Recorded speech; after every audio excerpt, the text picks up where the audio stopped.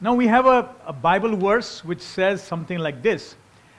Jesus has finished his 3.5 years of ministry, and now he is about to leave his disciples with a mission, and he is moving up, as it says, he ascended into heaven above to be with his Father, to take on his second role, and that was the role of an intercessor. But before he left, he commissioned his disciples, and the commission he gave them is known as the Great Commission, and that is based on Matthew 28. And this is what it says in Matthew 28. It says, therefore, go, make disciples of all nations, baptizing them, then teaching them to observe all that I have commanded. So this is known as the Great Commission. Not just the commission, but the Great Commission. That is a mandate he gave to his 12 key disciples to go into all the world. Now, I have particularly drawn the picture here to show you that the active word is the word make disciples. And in order to make disciples, the associated words are for which you need to go, for which you need to baptize them, for which you need to teach them. So that is the activities that go around the central factor of making disciples. So that is the Great Commission. That is the job he left for not only his 12 disciples, but whoever wants to be a follower of Jesus. That is the mandate that has been given to us. You see, we have a triune God, a Father, Son, and the Holy Spirit, as they are referred to. And these three words are their functional names, but they are a triune God. And the triune God that live in heaven have between the three of them a community. And the quality of life is a very unique quality of life. And when he's asking us to make disciples, he is wanting us to become a community that will reflect this quality that is there among the triune God. How they relate, how they connect, how they acknowledge each other, how they serve each other, how they honor each other, and that is what is required. So in order for us to learn that, we have to be, as it were, disciples in order to capture that. Now it is possible, some of us must say, there are many religions, why not I follow this religion? Now that is not what he's asking for. Some of us may say, why not I convert myself? That is not what he's asking for. He is a God who is saying, we are a triune God, we have a community, and I want you to enjoy this beautiful community that we have. And in order for you to belong to this community, he came and paved the way for us so that we can go to where he is. And he is making us and giving us an opportunity to prepare ourselves, and this is the preparation ground to become part of the heavenly community. There was a hostility between God and man because we defected from him, rejected him, and we disowned him, but he didn't disown us, so he came to us. And by his grace, he managed to pay the penalty, pay the price, so that we will receive his forgiveness. This hostility will not only cease, but much more than that, he reconciled us that we will now have a great friendship with him, and now we want to become the kind of community he wanted us to be in the initial ground. So that is the starting point. This is the Great Commission, which all of us are responsible for in some way or the other. A, responsible ourselves to be true followers, true disciples of his, and B, to ensure that all people that we meet, they become followers. Why they become followers? Not for statistics, not for any other number game, but only for one thing, that they may enjoy the quality of divine life they have, that we may become part of each and every one of us. So that's the centrality of the whole thing. He wants us to become his disciples. For us in India, we should not have much difficulty understanding the word disciples, because Guru Sishya is a very famous model that works down the centuries. But Jesus, in a similar fashion, as something he started in an Asian context, exactly is wanting to follow a Guru Sishya relationship, where the disciples, when he's fully trained, becomes like his master. Therefore, he is convincing us not to become mere namesake, believe in some doctrine or some adhere to something, but he's wanting us to become like him, to be in his own image. That's what his goal is. And therefore, this word of discipleship is very central to his heart. This is the commission he has. Now, what are the advantages? Number one, discipleship is an excellent way to prepare the next generation. It's an excellent way to prepare the next generation. Now, notice this particular Bible verse. It says, "You then, my son." So this is a guy called Paul. He's one of the disciples of Jesus, a great church planter, and he wrote bulk of the New Testament. He's considered to be an apostle, missionary kind of thing. He's talking to one of his disciples whose name is Timothy. So Paul speaking to Timothy, "Timothy, you then, my son." And therefore, it is not just a follower, but a father-son relationship. "You then, my son, be strong in the grace that is in Christ Jesus." The starting point is the grace that is in Christ Jesus. The starting point is what God has done for us in making the way to be reconciled to him. And now that has been accomplished, this is what you got to do in that grace as you go forward.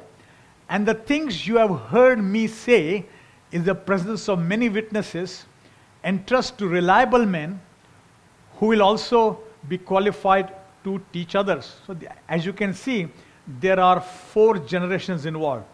Paul is saying to Timothy, what you have learned from me, you in turn entrust to 3rd generation, the reliable men, who will also be qualified to teach others. He described something about me. He met me 15 years ago. That's what he said. And then something has been transmitted, a relationship and established. He introduced me as his father. I feel honored. I don't feel qualified, but he feels me like that, so that's fine. And if I were to say to him, I would say, "Son, go and do it." And when he said to me, "I want to plant 100, what can be better than that?" I said, "Go ahead, I'm with you," because that's what he's saying over here. And so that's what I said. "You, my son," Paul is saying, "Son, my Timothy, you go and do that." So there is a ongoing generation. Here's a picture that can possibly represent how it goes on, making disciples who then go and make disciples that are there. And we got to ensure that goes on happening. Secondly, discipleship is an effective way to bring about multiplication. It's an effective way to bring about multiplication. Now I want you to compare 2 sets of things. Let me just tell you a couple of stories before I tell you that statistics. I began my ministry about 38 years ago in a church building he was mentioning called Bombay Baptist Church. And we had a morning service and we had an evening service. So I began to tell some of the young people who would come for the morning service, "Why don't you come for the evening?" They said, "No, Stanley, we can't come because once we go back home, we are not allowed to come out again. We have some curfew orders." So I said, "Why not we do like this? If you have permission to come out, you stay out, and then you go home only after the evening service." So we started a special college and career class. That means it was geared to the teenagers and early youths, and that was around evening 4:30. They said, "If we stay out, what about our lunch?" I said, "No problem, you come and have lunch with me." So they decided to stay back and have lunch with me. This team was about a team of 7 people. They stayed with me in the afternoon from something like 12:30 to about 4:30. By 4:30, others gathered, and we had a great time studying the Bible.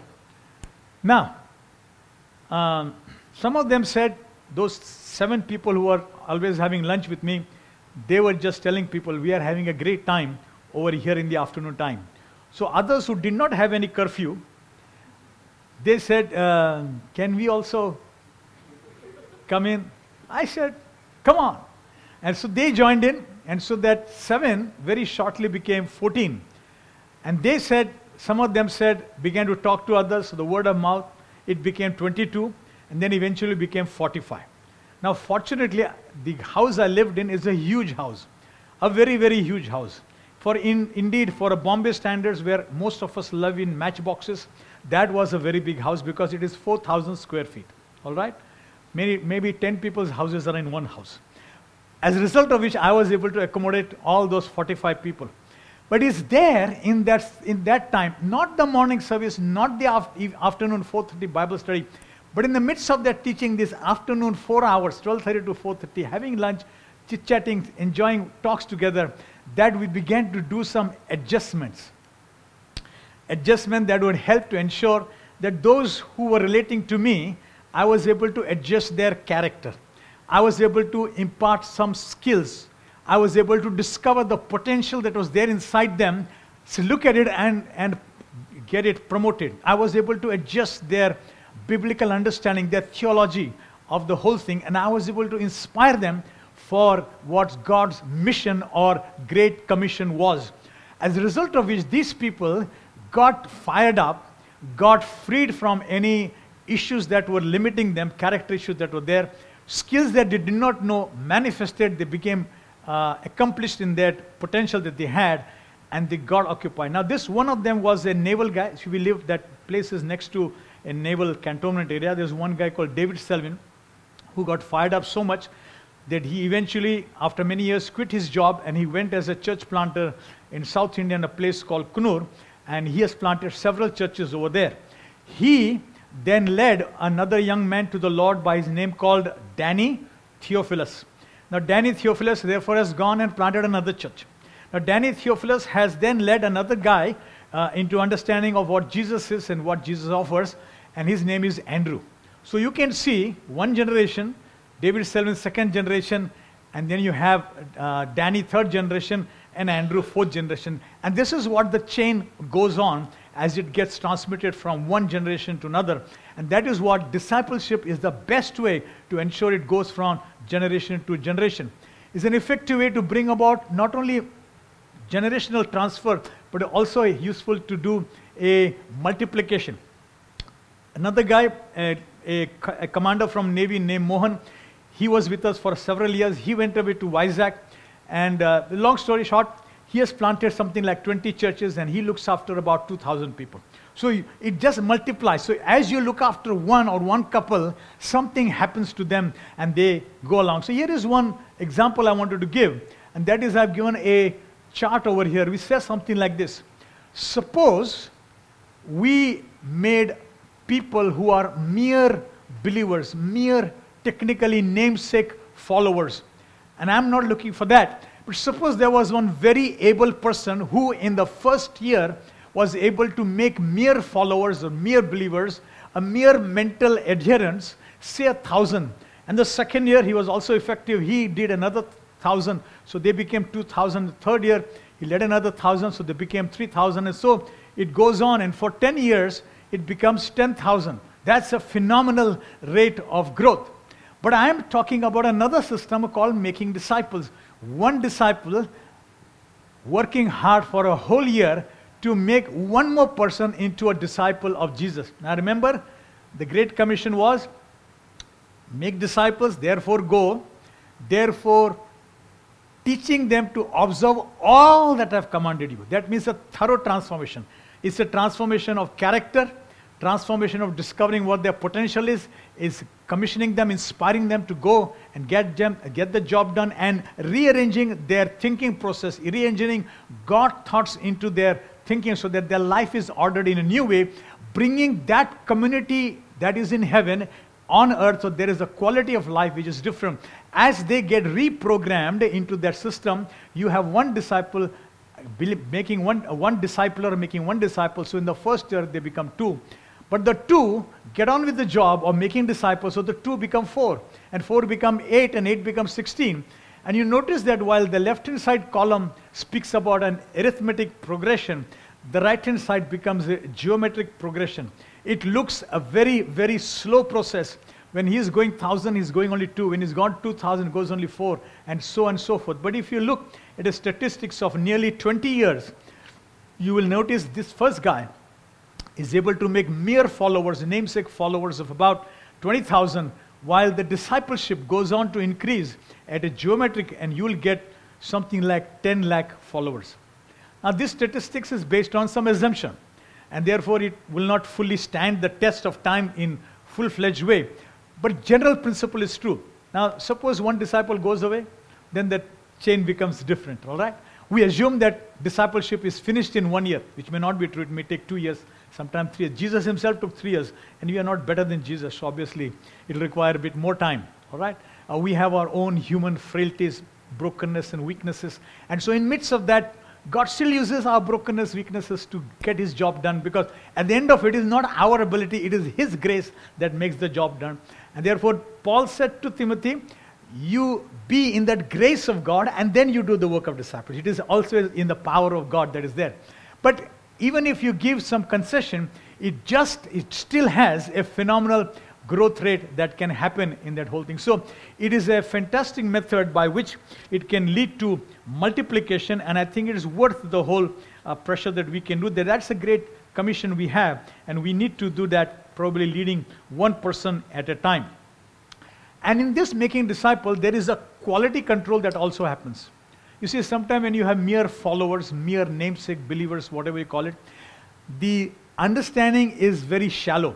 Suppose you were to only attend this Sunday morning meeting, you will understand something that will make some change in your life. Praise God for that. But how deep would be that work, I'm not sure. But when you are being discipled, there are many close quarter adjustments that would take place. Where I mentioned my house was, the quarters, not house, the quarters that I lived in, we had one room called the tower room. It is called tower room because there used to be a tower where there used to be a bell. But that bell broke down, so there is no bell there. So whenever I had to adjust somebody, adjustment? Confront them. And I would say to them, just come, we'll go to the tower room. And they soon knew what happened in the tower room. It was called open heart surgery. And so I didn't want to do anything whenever it's to do with adjustment publicly. It's always done privately, correct? To keep their dignity, to keep their thing. But nevertheless, I would take them. And sometime when I'll say, come to the tower room, they'll say, okay, they'll follow me. And they'll look back at the other fellows and say, pray for me. That was the well-known room for the tower room. But many major surgeries took place, and very good things happened. Speaking about one young lad, just in his early 20s, we were traveling together in a train, and he was... a number of us were going for a camp, so we're traveling in a train. And I told him, see, we have to get down at the next station, wake everybody up. So he woke everybody up, long distance train. There was an elderly gentleman. Being an elderly gentleman, he had lost most of his hair and a little bit hair left on the side. And so he woke up everybody, he woke up this gentleman as well. And then this elderly man sat up on his berth, and he had a small comb, and he combed his little bit of hair that he had. So this young lad said to him, don't comb too much. Whatever little bit is left, that also will go away. All right? I looked at the expression of both these guys. This guy, young lad, speaking to that elderly gentleman. The elderly gentleman was a mature man. He smiled at him. But after the work was over, I took that guy aside. I took him towards the bathroom, toilet side. All right? That's my new tower room. Took him aside and says, you know what? That line you made is suitable for someone of your age. That line is not suitable when you're speaking to somebody who's your father's age. It didn't go well. He said, really? I said, yes, though he was gracious to smile and let you off, but I think you have violated something. He said, what should I do? I said, we have only one thing to do. Always ask forgiveness. Seek forgiveness. Tell him, I'm sorry. So he braced himself and went to him, sat on this berth and said, I'm sorry for the way I handled you. I should not have second. You are like my father figure, but I got carried away. And I said, please forgive me. That man was a thorough, mature man. He just hugged him and he said, that's okay. That's all. And they both got out of the berth. But that's the beauty. You see, these things, when they're adjusted, it affects them because their life gets transformed. These are the small, mini things that can trip somebody later on in life. But as they are washed and cleansed by the blood of Jesus, there is a remarkable change in their whole life. And that is what the quality of life of that individual becomes very clear, freed of any lacunae and shortcomings that are there. So that is the advantage of discipleship. The quality control is very good, and that is what is helpful. Paul says in writing in one place called the church in a place called Corinth, if anyone builds using gold, silver, costly stones, wood, hay, or straw, their work will be shown for what it is, because the day will bring it to light. It will be revealed with fire, and the fire will test the quality of each person's work. If what has been built survives, the builder will receive a reward.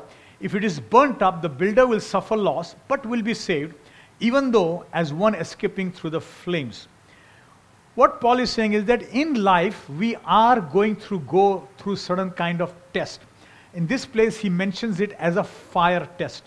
In another place, in a book called, in one of the part of the Bible called Hebrews chapter 12, he says there is always be a shaking that takes place. So shake test and a fire test is something we periodically go through.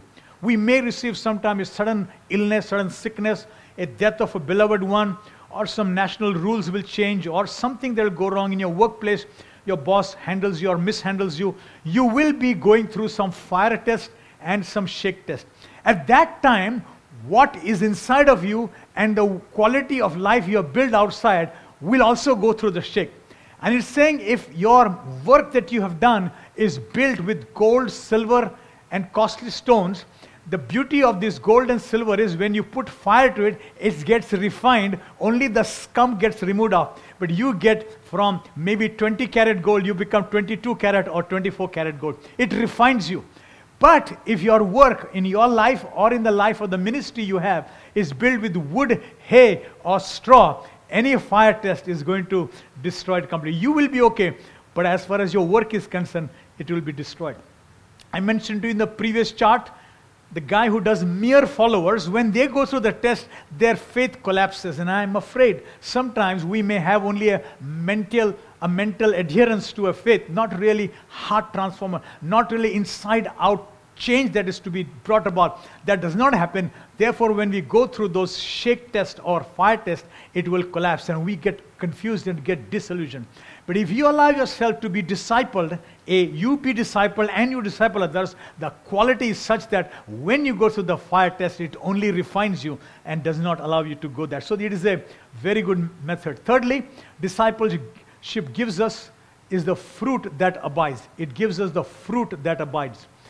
Jesus did say in John 15a, he says, you did not choose me, but I chose you and appointed you so that you might go and bear fruit that will last, fruit that will abide, fruit that will be able to stand the test of shake test and other tests as well. And he wants us to ensure that we have good quality control, a fruit that will not be just momentarily. You know, I'm pastoring the churches. Anand is doing, pastoring for many years. And there are sometimes people allow you to work on them, disciple them, and their lives is transformed. So when they go through test of time, it doesn't break them down, but it builds them up further. But there are some people who say, no, I want to be at safe distance. I don't want to come too close. I just enjoy from far away. They don't allow in to be transformed. So that transformation does not take place. I sometimes use the example of a magnet. If a magnet is brought near to an iron nail, then that iron nail becomes magnetic.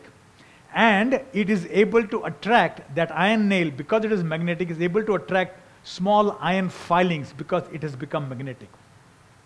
However, if you took away the main magnet away from it, the iron will go back to its qualities of being an iron, and it will no longer attract any more iron filings. What we are looking for is not to be under the external influence of someone where we momentarily adhere to whatever is there, but moment that external influence is gone, we go back to square one. No. We allow, if you take that magnet and rub it over that nail about 200 times, then that nail automatically becomes magnetic. You take away the main magnet, now that iron nail itself becomes magnetic. There is a total internal transformation, and there is a long-lasting magnetic effect that makes an impact on other lives. And therefore, Jesus is saying, you did not choose me, I have chosen you, appointed you, so that you might go and bear fruit, and fruit that abides, a long-lasting fruit. So discipleship is one way to produce that long-lasting fruit. Now, here is Anand. Anand, I do not know when I came last time to your church. Maybe 2 years ago. Let's say 2 years ago. Now, if Anand was a mere attender of my church in Kolaba, that I pastored then, and then he went to plant this church, I do not know whether he'll carry the DNA on which our church there holds on to. He will build it to whatever he feels is right. And I would be concerned because he may go somewhere to the right or to the left, and I'll have to come every month to say, no, like this, no, like this. And I would be anxious about what he does. But if he's a son, if he's a disciple, truly sense, he's himself magnetized with the qualities, hopefully I have been magnetized with my leader, then I don't have to worry. I can come after 2 years, I can come after 5 years, but I know what he does, in a sense, will be exactly the same thing that he would do that. Remember the first chart I drew? The guy who produced mere adherents and the guy who did the discipleship. When you have mere adherents, then the danger is it's only an external conformation sometimes rather than internal transformation. The discipleship produces that internal transformation, a total inside-out change. Release them, they will go and do exactly what is that. Jesus finished his work in 3.5 years, commissioned them, and he went away. In 3.5 years. That is amazing because he had trained them up so well, and they then went and shook the whole world. They made the world upside down, or better still, they brought the world right side up. That's what they went and produced the whole thing. So that's what God wants us to do, a fruit that abides. Fourthly, discipleship is consistent with biblical living. There are many examples in the Bible. If you go, always find the word disciple always used right from Old Testament as well as New Testament. And there are examples in the Old Testament. There are names like Moses, who discipled a young man called Joshua. Then eventually Moses died and Joshua became the commander to take on the people of Israel into the next phase. But he was fully discipled by Moses. So was Elijah, a prophet who groomed another disciple, another prophet called Elisha. And Elisha did the same thing with another girl called Gehazi. Of course, Gehazi got sidetracked with some money issues and then he ruined himself. But nevertheless, that issue of discipleship was there. Isaiah, he had his disciples. And even have not only men, but you also have women folk. There is a lady called Naomi, and who discipled none other than her own daughter-in-law. So there is hope, even for mother-in-law and daughter-in-law. There is a discipleship that can happen in the Bible. This miracle still work. And there is a guy called Mordecai, who was a cousin to his sister Esther. Some say it was a niece, but doesn't matter, cousin Esther. But a man who discipled his relative, and that's what happened. In New Testament, we have John the Baptist, and he had his disciples. Jesus, of course, well known for his 12 disciples. Barnabas discipled Paul. Paul went, discipled Timothy and Titus. Barnabas went and discipled John, Mark. And the Bible also speaks older women who can disciple younger women, how to love their husbands, and so on and so forth. So these are all discipleship examples, and therefore when we become disciples, we are actually aligning ourselves to a biblical community, and as I said, we are reflecting the divine community and bringing it on earth. Jesus did teach us a prayer known as the Lord's Prayer, and one of the phrases in that is like this: let your government come and let your will be done on earth as it is in heaven. That means he's wanting us to reproduce the quality of life that is among the Trinity and bring it down into a human relationship. So discipleship is an excellent way to bring forth that particular thing. Now, if you don't do that, this is what happens. It says, Moses did the work for Joshua. Joshua managed to teach a bunch of elders, but the elders failed to produce disciples. This is what happened. Look carefully. People served the Lord throughout the lifetime of Joshua and of the elders who outlived him. That means people were following. After that whole generation had been gathered to their fathers means they died and were buried, another generation grew up who were not discipled, so they knew neither the Lord, neither what he had done for Israel. Then the Israelites did evil in the eyes of the Lord and served Baals. Those were some local idol gods. And they God of their fathers, and they followed and worshipped various gods of the people around them. They forgot their moorings, they forgot their values, they forgot the mission, they forgot their character, they forgot their destiny.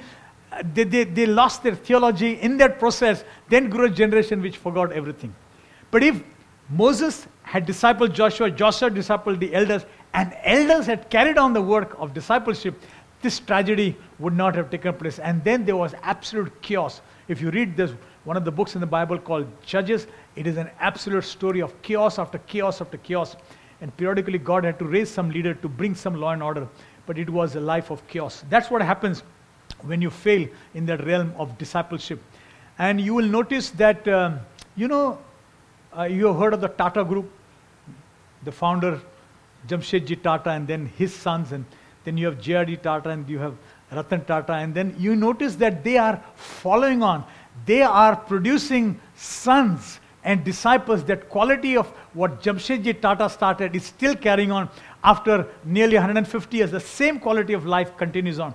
Tatas are well known for their certain ethics and values, and that carries on in them and through their work that they do in their corporate circles. You will find similar stories in many other corporates in our land. Now, they are more faithful in doing it than us. And Jesus said, the children of this world are in their generation wiser than the children of light. We who have been taught by Jesus about discipleship, sometimes we fail in our Great Commission. He wants us to be true disciples, submit ourselves to a leader who can guide us, and then we in turn go out and make the same discipleship. Fifthly, discipleship draws us to Jesus.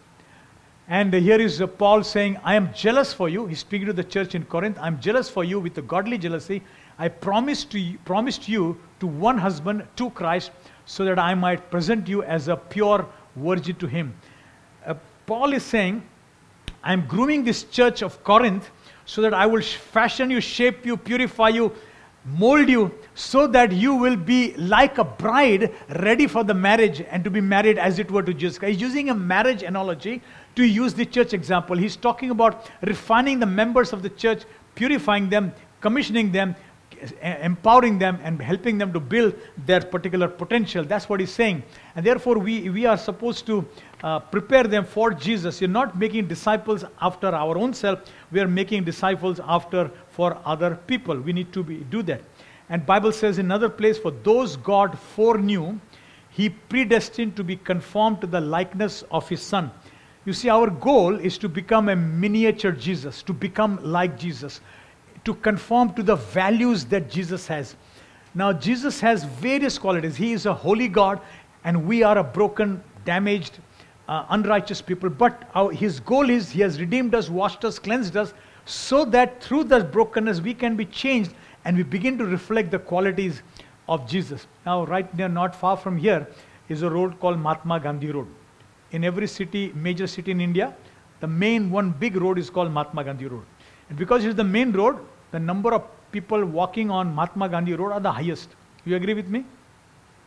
But how many walk in the footsteps of Mahatma Gandhi? Now that is another thing.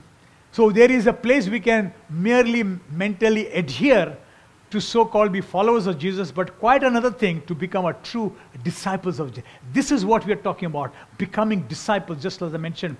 And therefore, the goal is to become, as you say, Mahatma Gandhi and his disciples. We're talking about becoming disciples of Jesus. And Paul's goal is to make people more and more disciples of Jesus. There's another place, there is a dialogue between God and Moses, and the people have, failed somewhere. So God is telling Moses, your people, whom you brought out of Egypt, they have done this mess. But Moses is very clear. These people are not his. He's not the owner of the people. They belong to God. So he says, Lord, actually, they belong to you. So he says, Lord, your people, whom you brought out of your mighty hand. In other words, if I may just apply it over here, thank you for using all those nice words about me, Father and everything, bless you. But you don't really belong to me, you belong to Jesus. You are to be shaped and you are to be devoted to Jesus. If you become more and more like Jesus, I would feel fulfilled. In the process, I will decrease and you will increase. Christ will increase in your life. And in turn, Anand and Ajita, you in turn would do the same. You would make each one of us a disciple of Jesus. So in the long process, you will decrease and their relationship with God will increase and the role of Jesus will become greater and greater in that whole process. So each one of us will becoming a person drawn to Jesus. We are not making disciples to follow after me, but to make you followers after him. So he say follow the pastor because he's following the master. All right? So that's where it is. You belong to him. That is what it calls. So discipleship draws us to Jesus. The discipleship must echo the words of John the Baptist. Jesus must increase and I must decrease in the life of his people. And I think that is what, as I close, I want to close with two things. One is to give you a story and then ask you some questions. The story is like this. There are every community is well known for some qualities, all right? Every community. The Gujaratis are known for their, all right? So you know what I'm talking about. And so every community is known for something. There is one community that is called the Marwadis. All right, the Marwadis are known for certain qualities. What is that? You will know better. All right, but the Marwadi was once showing his hand to a palmist. We may not believe in palmistry, but it's an illustration for I have to use some illustration. So this illustration, so he's giving his palm reader this palm. So the palmist looks at his hand and he says, my. Oh. So the Marwadi is a little concerned. What does this my mean? And Marwadi says, oh. So he says, please tell me. You said, oh, but please tell me what does that oh mean? So the palm reader says to him, you have this line and this line is crossing this line and meeting this line. It means you are going to be so blessed. You're going to be so blessed. You're going to be so blessed that you will earn wealth that will last you for 7 generations. When the Marwadi heard that, he just fainted. I would. Anyway, he fainted, 7 generations. And so they sprinkled water on him and revived him and made him sit down. And he sat down. He was in a better calm composure after some time. And his relatives gathered around him. He's saying, you would be gathering funds, money, acquiring that will last you for 7 generations. He said, yes. He said, I'm sure you got overwhelmed with this news that you're going to earn so much that will last you for 7 generations. And it is a sheer joy that you fainted. He said, no, I fainted because of sheer depression. He said, sheer depression? What are you depressed about? He said, I was worried about my 8th generation. I want to say, even the Marwadi is worried about his 8th generation. But what about us concerned for the next generation? And Jesus wants us to be willing to disciple and be discipled. And that is his heart. And would be to God that we will become disciple makers. That is the Great Commission. And as I close, here are a few questions to ponder. Who is discipling you?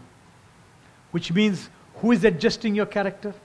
Who is imparting you a theological, biblical understanding of how the community in heaven behaves so that you can align yourself with that community?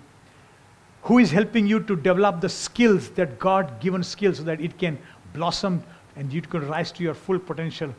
And who is inspiring you to press on towards your mission that God has given you? These 4 things. Who is discipling you? Secondly, whom are you discipling? How are you helping someone to shape their character, shape their theology, shape their mission, and shape their destiny? Are we raising the next generation, or are we going to fail? Or are you going to drop the ball? Will the baton be dropped? And are you disciples multiplying to the 3rd, or your disciples multiplying to the 3rd and the 4th generation? And finally, and the best and the most important part, are we becoming more like Jesus? And if you feel there are some qualities they are not like Jesus, go to someone and say, you have walked with the Lord for many years. You are a mature person. Would you help me? And see if there is anything that is not aligned with this divine community. I want to become more like Jesus. Would you help me? Let's pray, shall we? Let's bow our heads. Just take about 30 seconds, maybe 60 seconds to reflect on inside. It is Jesus who is giving us the Great Commission. Go and make disciples of all nations. It is a Great Commission. How would we respond on the day of judgment as we stand before him? What is the quality of life of our own? Is it looking more and more like Jesus? Are we walking by his grace and the work he has done on the cross? And secondly, are we helping others? Are we investing in the lives of people, making them more and more like Jesus?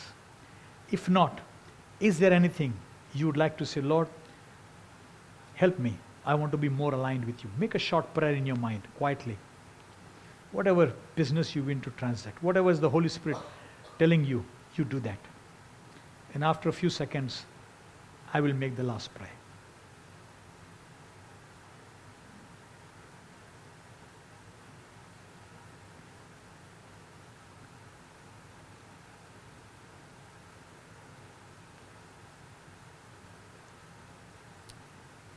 Heavenly Father, I believe my friends have prayed the prayer to embrace more of your heart, and your heart is that we will make more disciples, because that's the price you paid. You yourself modeled it for us. You commissioned your disciples that they will go and make disciples. You not only prayed for your disciples, you prayed for those who would become disciples through his disciples. So Lord, we pray that we'll embrace the same quality that you had, that we will bring forth on earth your heavenly quality, that the way you relate in the divine Trinity, we will reproduce that on earth. Help us, Lord, to build a community that will reflect that. For that, Lord, we want to submit ourselves to someone, to some people who will shape us, mold us, help us to reach our destiny. And I pray that we will in turn do with others. And as we have made this decision, some of us have prayed.